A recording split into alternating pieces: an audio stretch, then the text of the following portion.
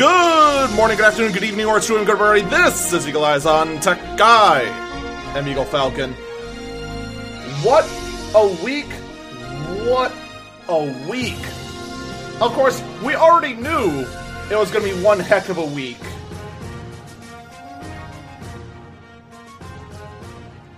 When we knew the Apple announcement was this Tuesday. But I think what was probably the most shocking thing about the Apple announcement is that there were absolutely no surprises.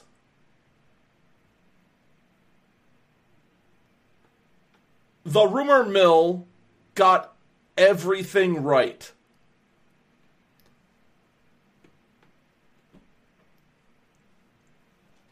Every single item that was talked about, every product, every detail, everything was right. But before we get into that, I want to go over some of the little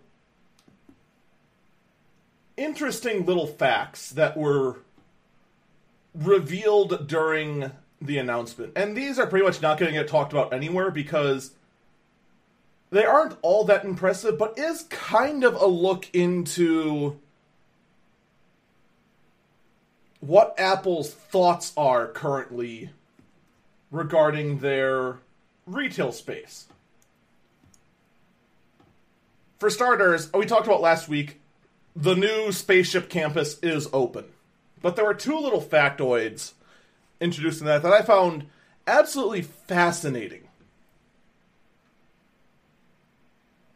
One of the comments I made about the park is the fact that because of the giant donut shape, they just kind of had the courtyard absolutely wasted. And I thought that was a weird design choice. Turns out that was intentional. That was actually part of the plan to have wilderness both on the outside and on the inside of the spaceship donut. In fact, one of the things they actually mentioned that just kind of fascinated me that they actually kept track of this. They specifically planted 9,000 trees on the campus of Apple Park.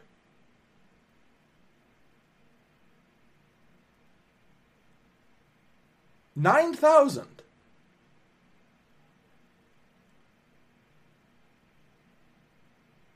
To the landscaper who counted all that, you are not paid enough.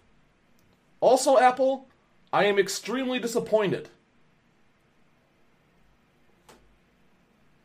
I'm disappointed that you disappointed the great Saiyan Prince Vegeta in not planting that one extra tree. I'm severely disappointed. It could have been over 9,000, but you just didn't. Disappointed. The other interesting little fact about the Apple Park that was revealed in the keynote: 100% powered by renewable energy.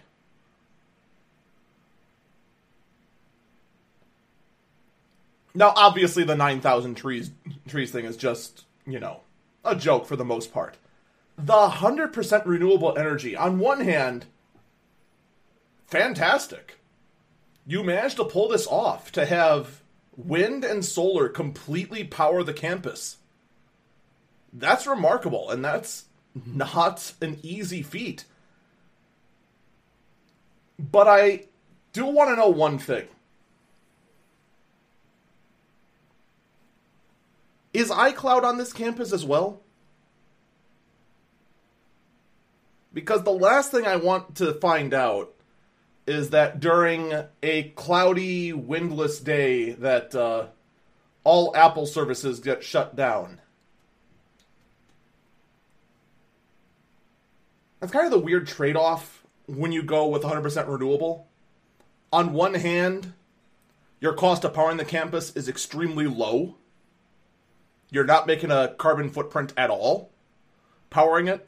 On the other hand, the amount of power you do have available fluctuates wildly. So that's going to be very interesting down the road to see how that goes. Now, if I remember right, I think they've mentioned in the past that iCloud is in Washington State, so there shouldn't be any interruption of services if, say, a thunderstorm happens over Apple Park and they have to close all the windmills because there's too much wind, and the solar panels get nothing because thunderstorm. But anyway, that's enough about the Apple Park. What was really more fascinating was the shift in how they're looking at their retail stores. During the Apple announcement, and I'm willing to bet this is a handful of people that decided to make this move, and the rest Apple just went, whatever. Because if you look on the Apple site right now, you're not going to find this. You're only going to find this if you watch the first, I think, 10 minutes of the Apple keynote. Apple wants to call their retail stores, quote, town squares. The Apple town squares.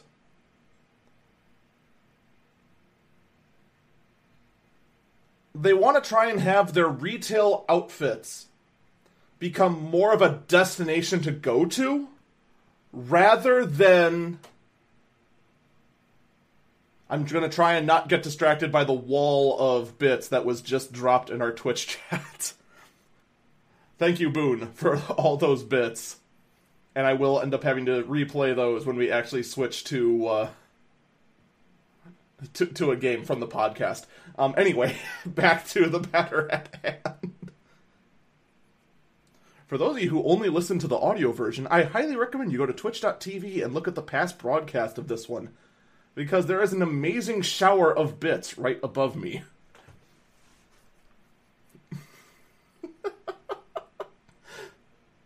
Their focus on their retail outlets now is going to be on having them be a destination to go to.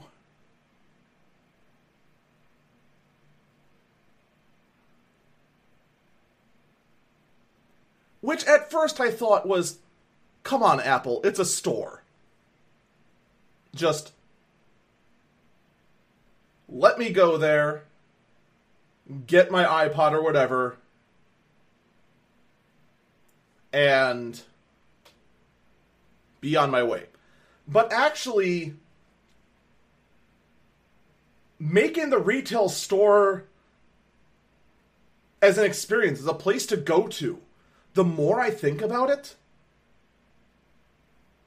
the more oddly brilliant it is.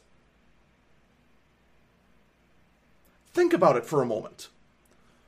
In 2017, we are living in the age of Amazon being the dominant retailer. Hands down. No doubt about it. We are now starting to shift towards having our groceries even delivered to our doorsteps. The thought of actually going to a store is starting to slowly fade away in some minds, and that mindset is starting to grow. This shift that Apple is planning in their retail space, when you think about it, makes a whole lot of sense. It really does. Without a doubt. They're also going to be pushing forward, and again, I'm actually kind of surprised this is on their website, what they're going to call Today at Apple, with daily events with special guests at their quote-unquote biggest stores to focus on what their equipment can do and how their software can do it. Now, I'm not going to lie. This isn't all that interesting to me personally.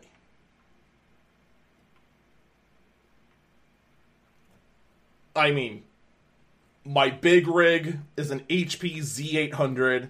My streaming rig is a Dell laptop. I mean, the only thing I have that's Apple related is this iPhone. that I use to make calls and occasionally stream from a truck.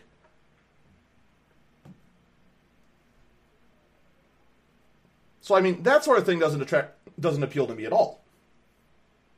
But for someone in photography, trying to do quick shots and trying to enhance them later with the dual cameras and whatnot, that can be very interesting. It's going to be something that I'm going to try and get more and more information on as it goes from a thought that one person dropped on a keynote to actually being something that Apple actually holds a spotlight up to. So, that concludes all the things that nobody cared enough to order to actually write an article about. Let's move to the stuff that people actually did write articles about. I'm going to actually go in the order of the keynote. We're going to start with Apple Watch Series 3.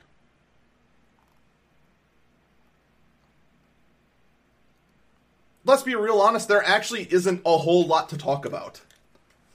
There's only really one thing they added here. And that's a cellular modem. Series 3 now has cellular data on it. You can also make calls from your phone, and the way Apple is setting it up, it shares off your iPhone. The watch itself doesn't have a separate number from your iPhone. Your phone will automatically hand off calls to your watch if you, say, have your phone in a locker, but you're off swimming nearby. That sort of thing. And when I say nearby, I mean like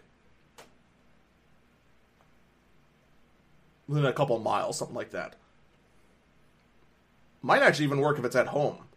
It's a lot of things I don't really have a whole lot of details on. It's a whole lot of things that Apple really didn't talk about either. The important note here is the fact that it doesn't have its own phone number, which means it doesn't have its own contract. This was the thing that killed, underline killed, the original Gear S. Well, that, and it was a 2-inch phone strapped to your wrist.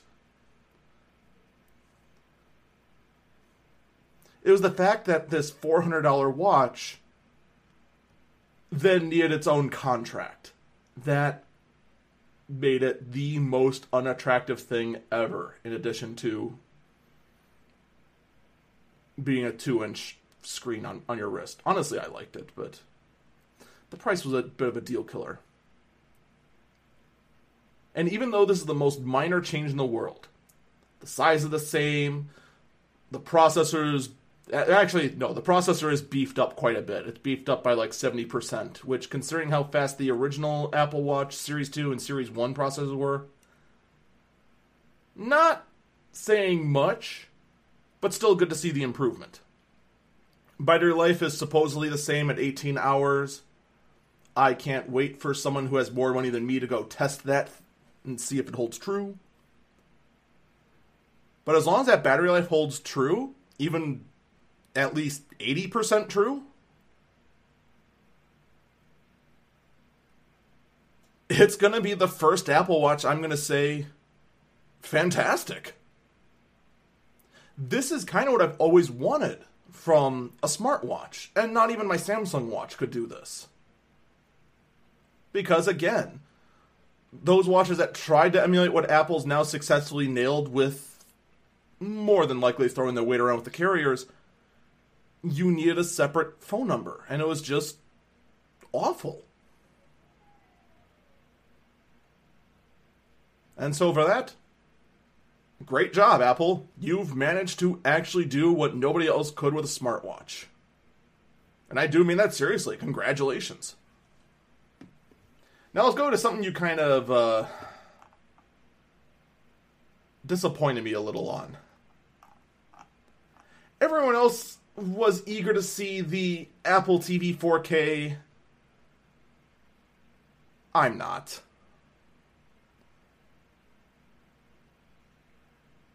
The Apple TV has gotten a refresh. It's the Apple TV 4K, meaning that it can, in fact, broadcast 4K.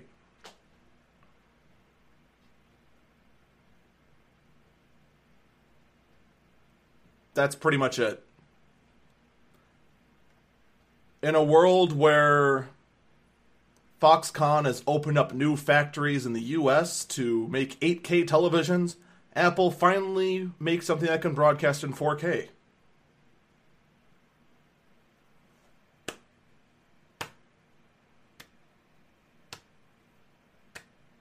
Congratulations. You did it.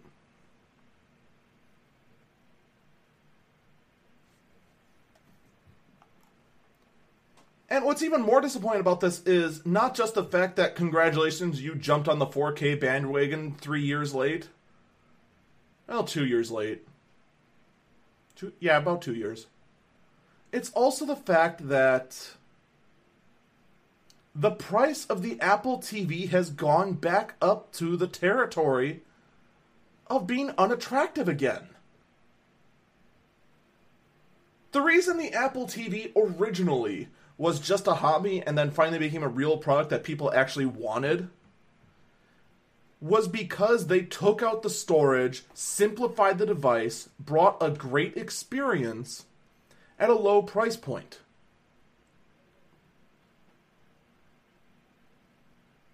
The big push, if you remember, was when the Apple TV relaunched as the little black hockey puck for $100. And then we had the Apple TV version 2 with Siri and whatnot in it, and a touch remote. $50 more. And it's like, okay, that's a bit more expensive, but I mean, I got a cool remote.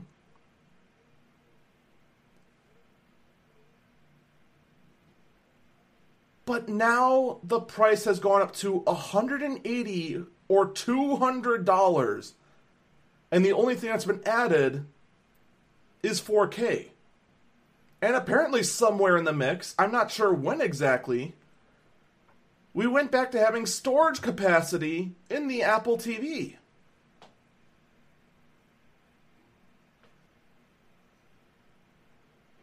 Yay!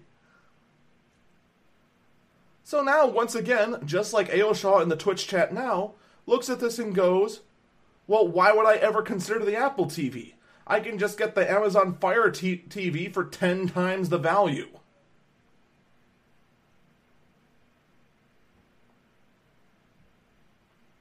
You don't even have to get the Fire TV or the Fire Stick. Just go to the Roku. Or a Chromecast. Or an anything. By almost doubling the price of what made Apple TV actually competitive, it's now making it look like, well, why would I do that?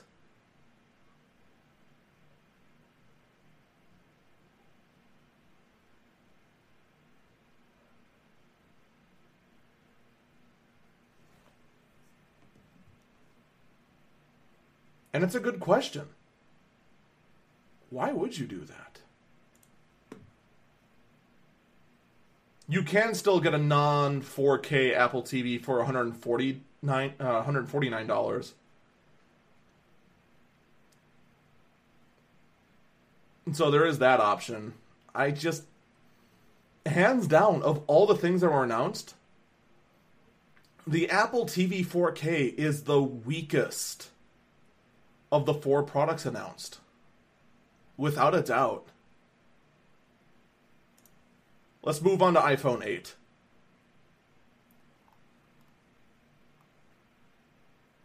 Now, a lot of people were kind of baffled by this, and I was too, as to why you would launch an iPhone 8 and not an iPhone 7S. And really, this does come off as a bit of an iPhone 7S. The design is very similar, except it has this super strong glass on the back as well for a very good glossy look to it. And also includes wireless charging and a processor boost. I mean, that's pretty much it, but still it's a solid update. Nothing wrong with that. Top that off with the new features that will be included in iOS. you have a pretty good refresh. So, of course, you've got the iPhone 8, which I'm willing to bet, even though it's already on pre-order, is already on massive back order. And the iPhone 8, which is the 4.7-inch model, will start at $799. The iPhone 7 Plus will start at $799. Did I say $799 on the iPhone 8? I meant $699. So that's not all that surprising. The big differences here are the sizes.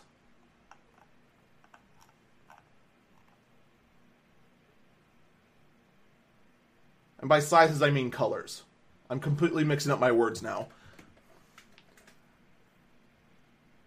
And I said this in my quick, my first thoughts after the press conference aired, that I put as its own little mini-sode. But the iPhone 8 only has 2 sizes and 3 colors. Space Gray, Silver, and Gold. And 64 gigs and 256 gigs.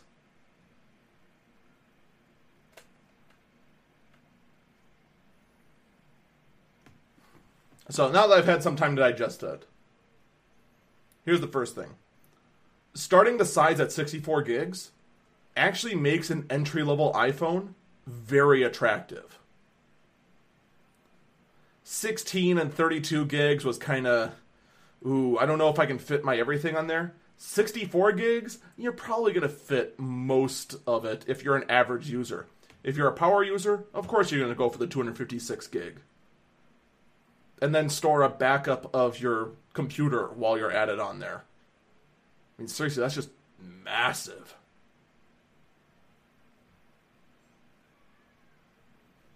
And then, of course, the 8 has the one camera. The iPhone 8 Plus has the dual camera, one at a single zoom, the other at a double zoom.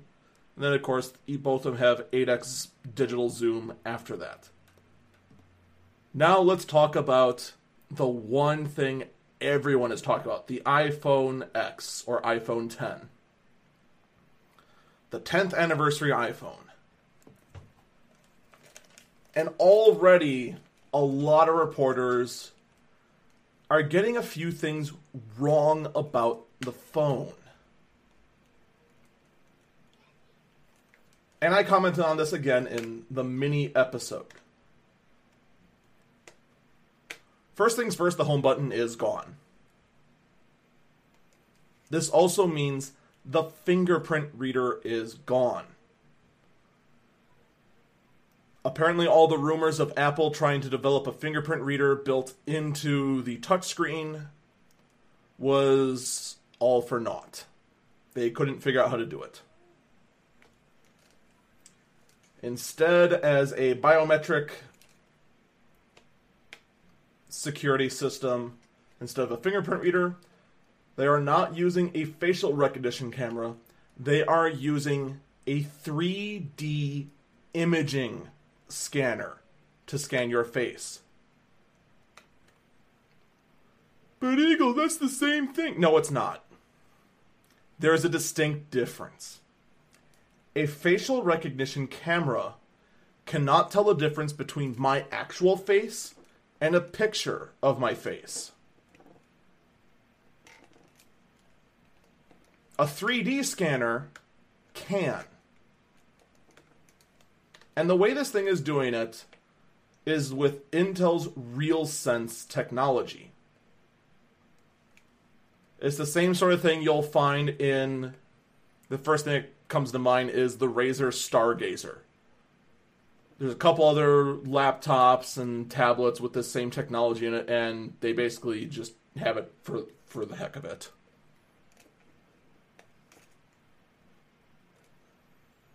Because of that, it does have a camera, but this camera using infrared and an IR blaster can sense depth.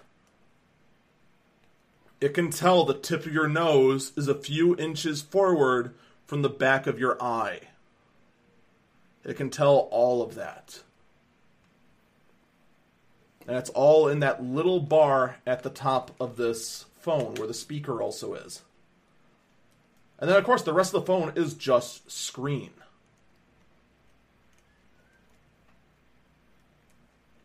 In addition, I was skeptical that the rumors said that it was going to be an OLED screen.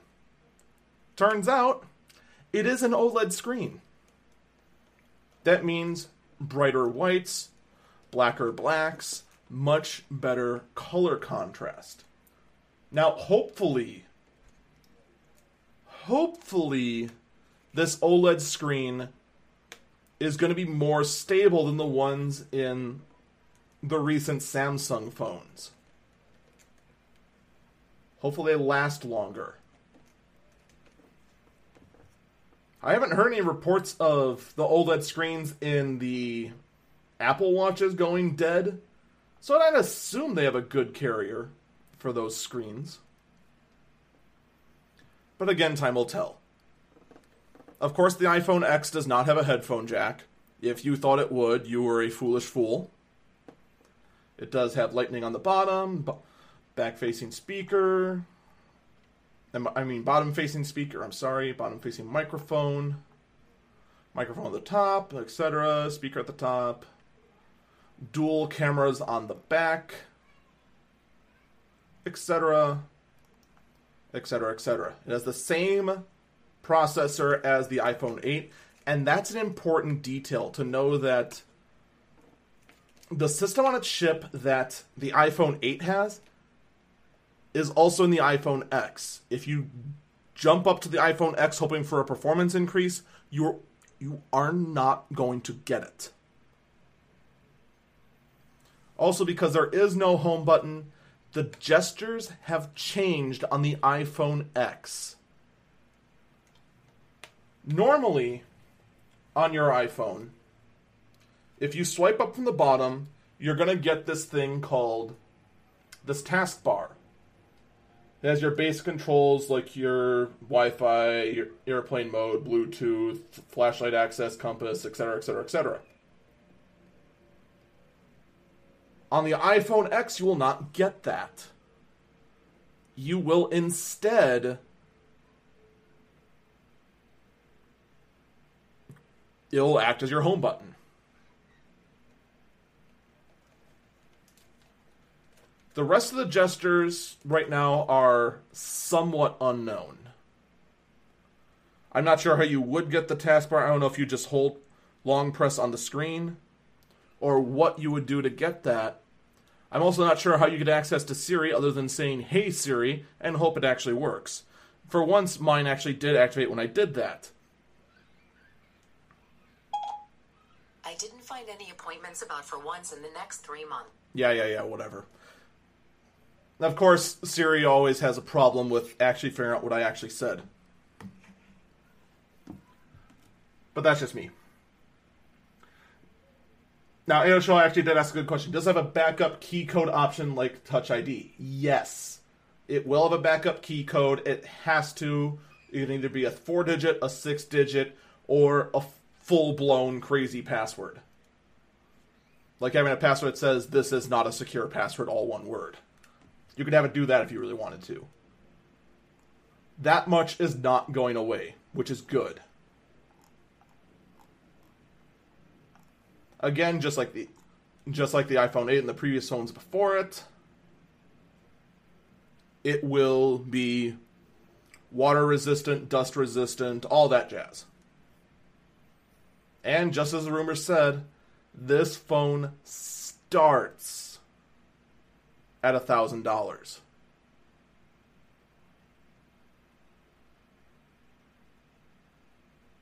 Now that sounds jarring, but that's only $200 more than the current iPhone 8 Plus.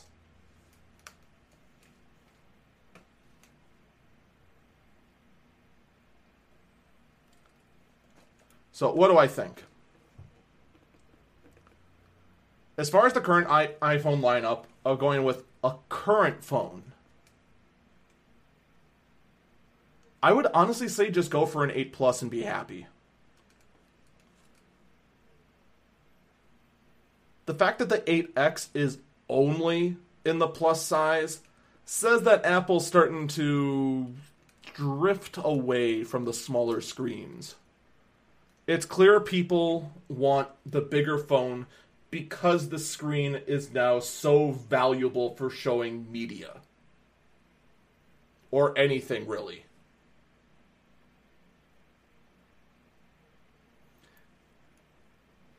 And also keep in mind, more than likely, at least here in the US, when you're talking $800,000, you're paying a small amount now and paying the rest over 2 months. That's how it's done currently in the US. How it's done in your neck of the woods, you would have a much better idea how it's done in your neck of the woods than I would, by far. I am but a Midwestern tech enthusiast that has no idea how the rest of the world decides how phones are done. Okay, I have some idea, but you know what I mean. You'd have a much better chance of knowing what the price is around you and how it's paid than I would. But even so, I would still stick with the iPhone 8 for now. But if you plan on sticking in the Apple ecosystem, learn how the iPhone X will work. Because I guarantee you in a year or two, the iPhone X style of phone is going to be the only one sold. In addition, I'm willing to bet a lot that this iPhone X style is going to come to the iPad.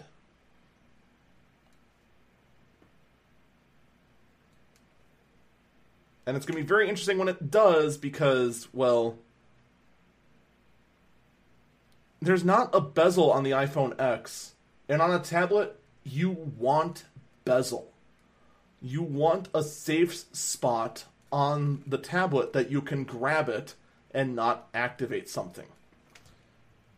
Because while I can hold the edges of my phone, it's much harder to grab the edges of a tablet with one hand. And you need to grab two edges, otherwise you risk dropping it.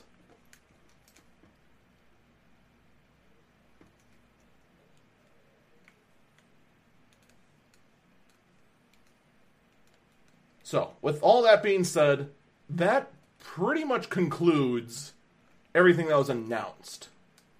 That being said, I want to talk about the iPod Touch.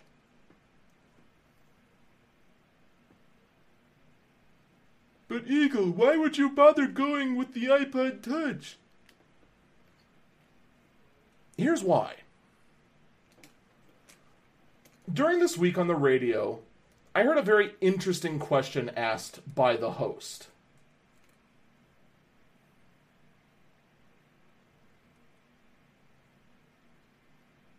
The talk show host asked, what is the appropriate age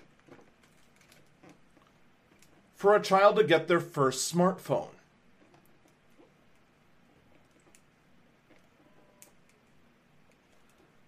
And that's a very intriguing question.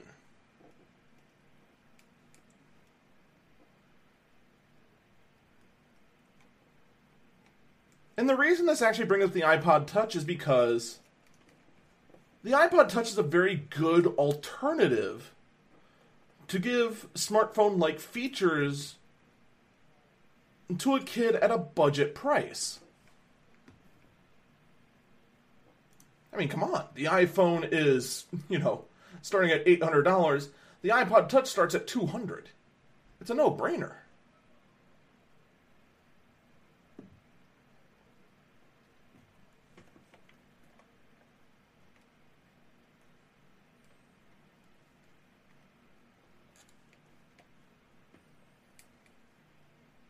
But here's the thing that has me a bit worried. Now, first off, to me the answer is 16, and it's going to be a really either old iPhone or like a $250 Android phone. And either way, the parent should lock the living heck out of it.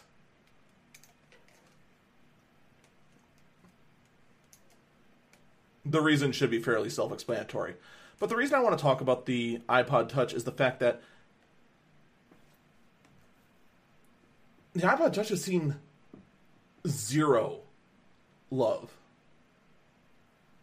in 3 years.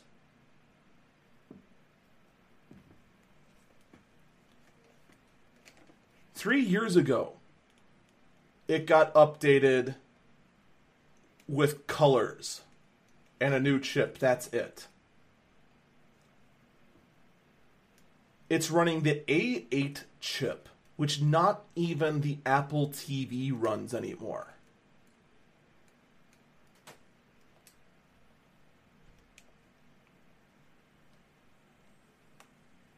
The new iPhones run the A11 system on a chip. Well, technically, it's the A11 Bionic, and I have no idea why Apple added the word Bionic other than to sound sci-fi-y.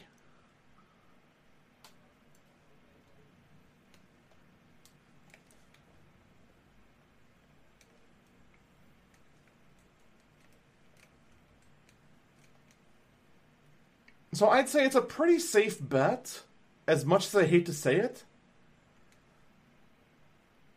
The iPod Touch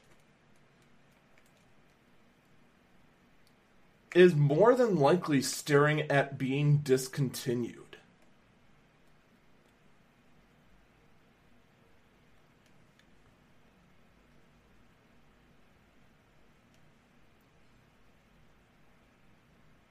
I'd say give it about another year.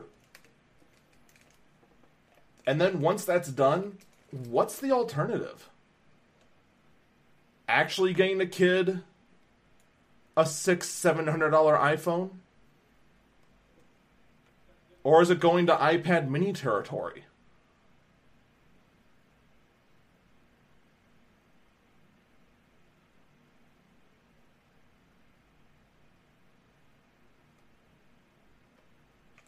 I'm actually very curious what other people's opinions are.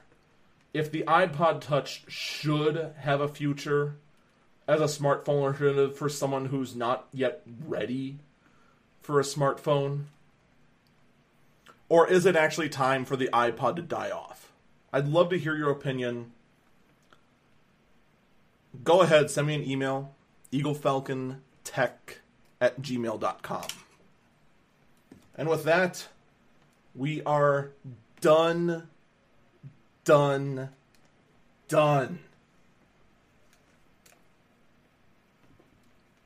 with the Apple announcements, with any Apple news, any Apple talk whatsoever. However, we still have quite a bit more coming up. Threadripper motherboard showing up, Destiny 2 thinking they accidentally promoted hate speech, and motherboards promoting cryptocurrency mining once again. Hang tight, we'll be right back.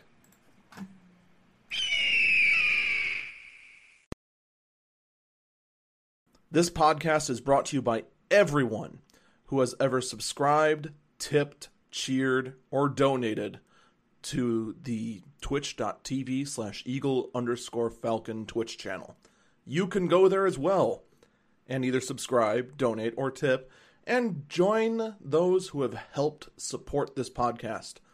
This month as well, in the month of September, you can subscribe to the channel or any Twitch channel for 50% off and still support the full amount. Thank you, everyone who has helped make this possible.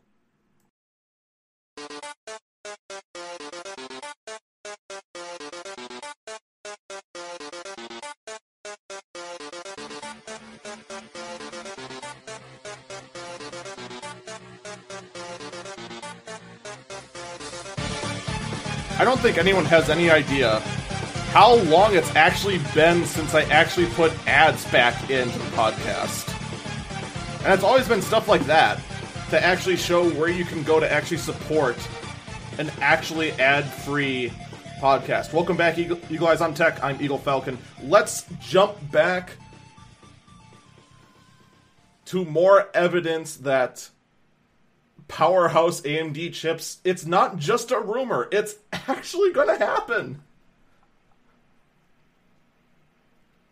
We've kind of seen it in the past, AMD releasing a chip, and it seems like the new hotness, and motherboards just never come out for it, or it only ends up in the server market, like the Opterons.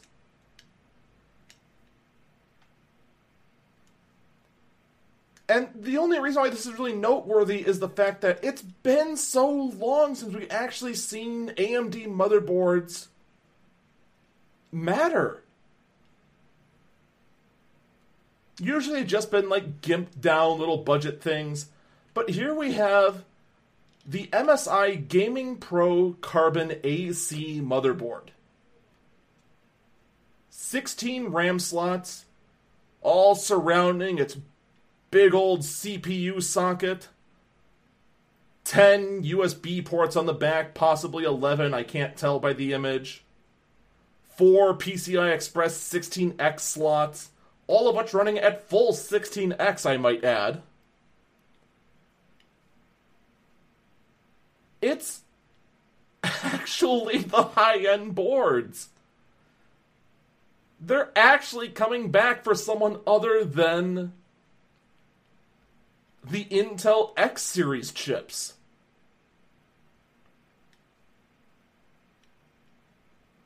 And not gonna lie, this motherboard is actually, as far as gaming motherboards, pretty generic. It looks nice and slick. You got that nice black edged look all over the place. It's probably got a bunch of LEDs on it as well, because that's the new hotness in gaming motherboards, to make it look like an actual laser light show. All that jazz. It's just finally good to see this isn't a dream. And I'm not going to lie, for like the last few months, even though I kept talking about Ryzen and Threadripper and how they might actually be competition for Intel again, it still felt like a dream.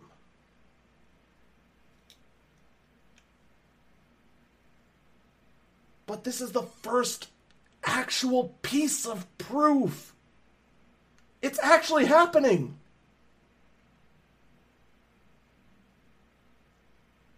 Huzzah, huzzah, huzzah.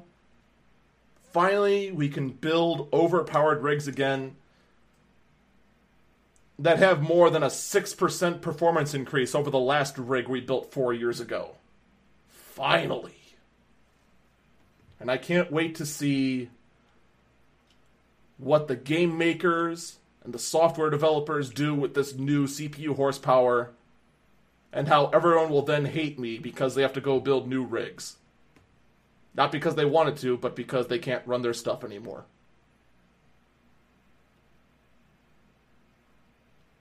You know, now that I said it out loud, I actually regret everything I've ever done.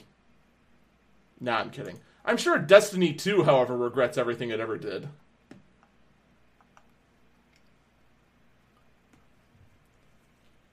This was something that I only found out about, I'd say, 15 minutes before the show started. And it's about a random design that Destiny 2 put on one of its gauntlets. Destiny 2, if you don't know, it's a shooter game, first-person shooter, where you're basically collecting gear and constantly gearing up along the way, much like an MMO. I'm not sure if I'd be going so far to call it an MMO game, but it flirts with the title quite a lot. One of the gauntlets, the armor that appears along your arm, has suddenly become controversial. As the title of the article from GameSpot says, Destiny 2 removing item that, quote, shares elements with a hate symbol.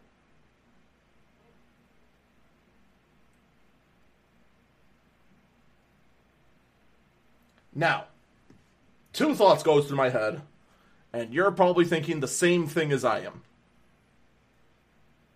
One, oh god, how could Bungie be so stupid as to allow a swastika to appear on an item?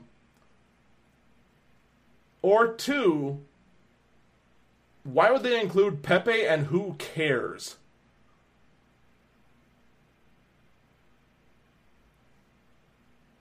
Believe it or not, this is actually dumber than either of those two things.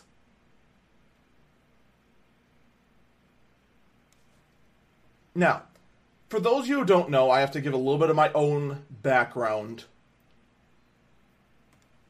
regarding 4chan. Alright, I've been a lurker on 4chan for pretty much my entire high school life. And then into my college life. And even nowadays, I still lurk around there. And I know what it's always been. 4chan has always been a site where it's just trolls trolling trolls. Everyone competing to try and out-troll each other, which just causes language to escalate further and further and further and further until it just becomes absurd. That is how it's been since the dawn of time. Very few people on 4chan actually believe the garbage they spew. Of course, there are always exceptions to the rules, but in general, if something ever comes off 4chan, everyone used to, at least, dismiss it as, oh boy, those crazy idiots. And that's how I've always dismissed it. Because I've been one of those crazy idiots.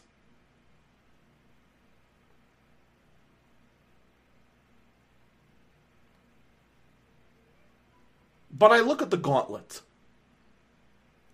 It's green. I see a gray letter I, then a backwards K,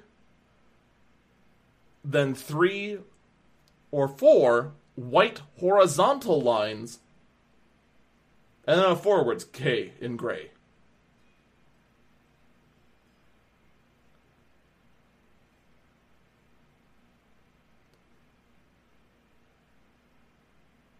And despite all my experience with being in the 4chan community, this one got completely lost on me. I looked at this and went, how is that hate speech? How is that hateful at all? I then had to dig further and further and further to figure out what about this was hateful. And that's when I came across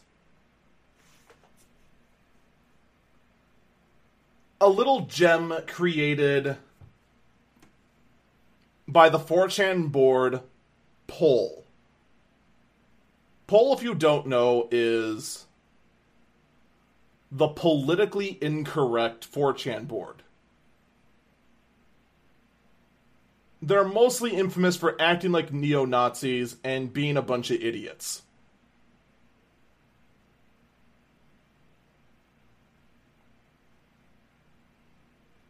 And that's basically all they do. They're a bunch of idiots that talk big and have nothing to back it up. They're the kind of people that if you go boo at, they jump out of the chair and run away. They made a flag that has a backwards K, 3 horizontal lines, and then a forwards K, and then a K above and below this word. Now, if you've ever been to 4chan or Reddit, you'll know right away KEK, also known as Kek, is basically another way of saying LOL. It's not quite the same, but it's basically the same. And this flag's just green with a cross on it behind that and then the little 4chan logo in the corner.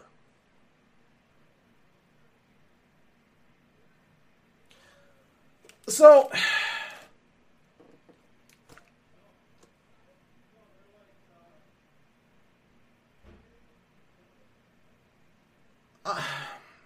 I want to know,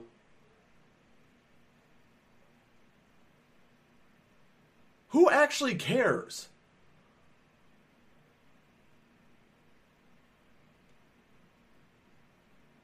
This to me, okay, fine. Destiny just went ahead, they removed it just because, oh, whoops, oh well. But come on. One of the key rules of the internet is that you never, ever, ever feed the troll.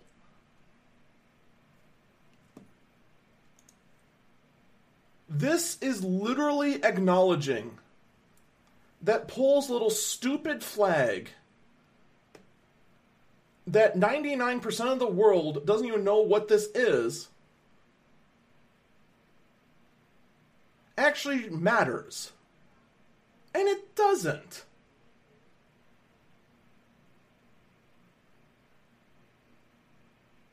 In the end, this means very little. But it does mean one more moment where the let's not feed the troll sort of thing gets ignored, and more in this day and age.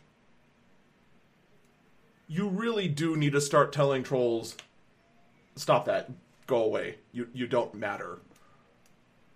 We're going to continue living in the world, instead of letting your nonsense get in the way and ruin everyone's good time. And finally, I want to talk about just one more motherboard. Just one more. This one, I guarantee you, is yet another hilariously entertaining Bitcoin mining motherboard.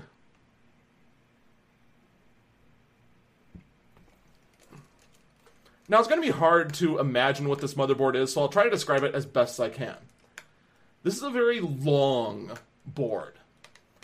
It is roughly 19.1 inches by 7.7 inches.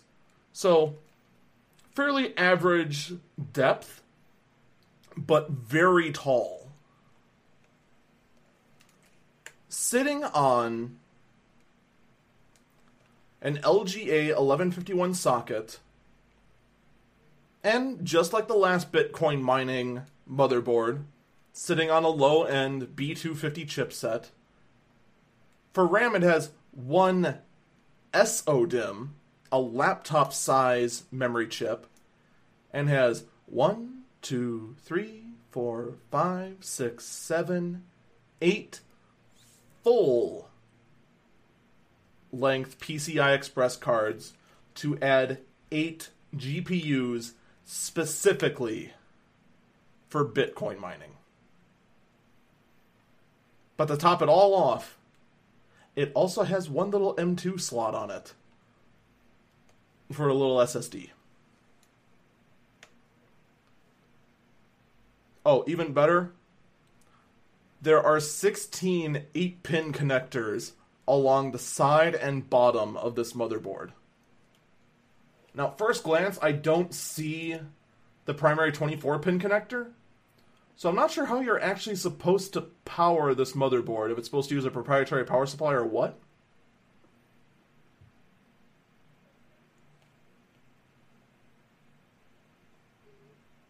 Oh, we also have, I missed this, one little 4-pin connector that's also designed for graphic cards. But yeah, I don't see the primary 24-pin connector that would actually go to the motherboard to power it. So Colorful's got to tell me how I'm supposed to do some serious Bitcoin mining when I can't even power the motherboard. Or if I am just supposed to power it with nothing but 6-pin power supply connectors and nothing else.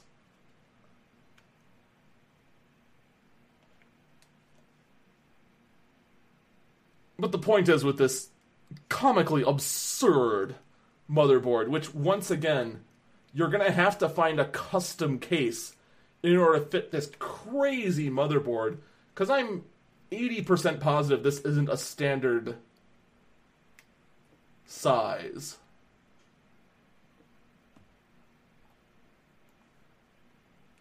And the article, quickly looking through, says it does not.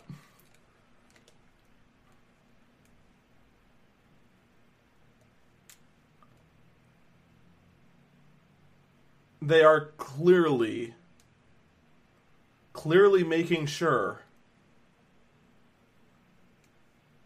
that this Bitcoin mining craze is not going anywhere anytime soon.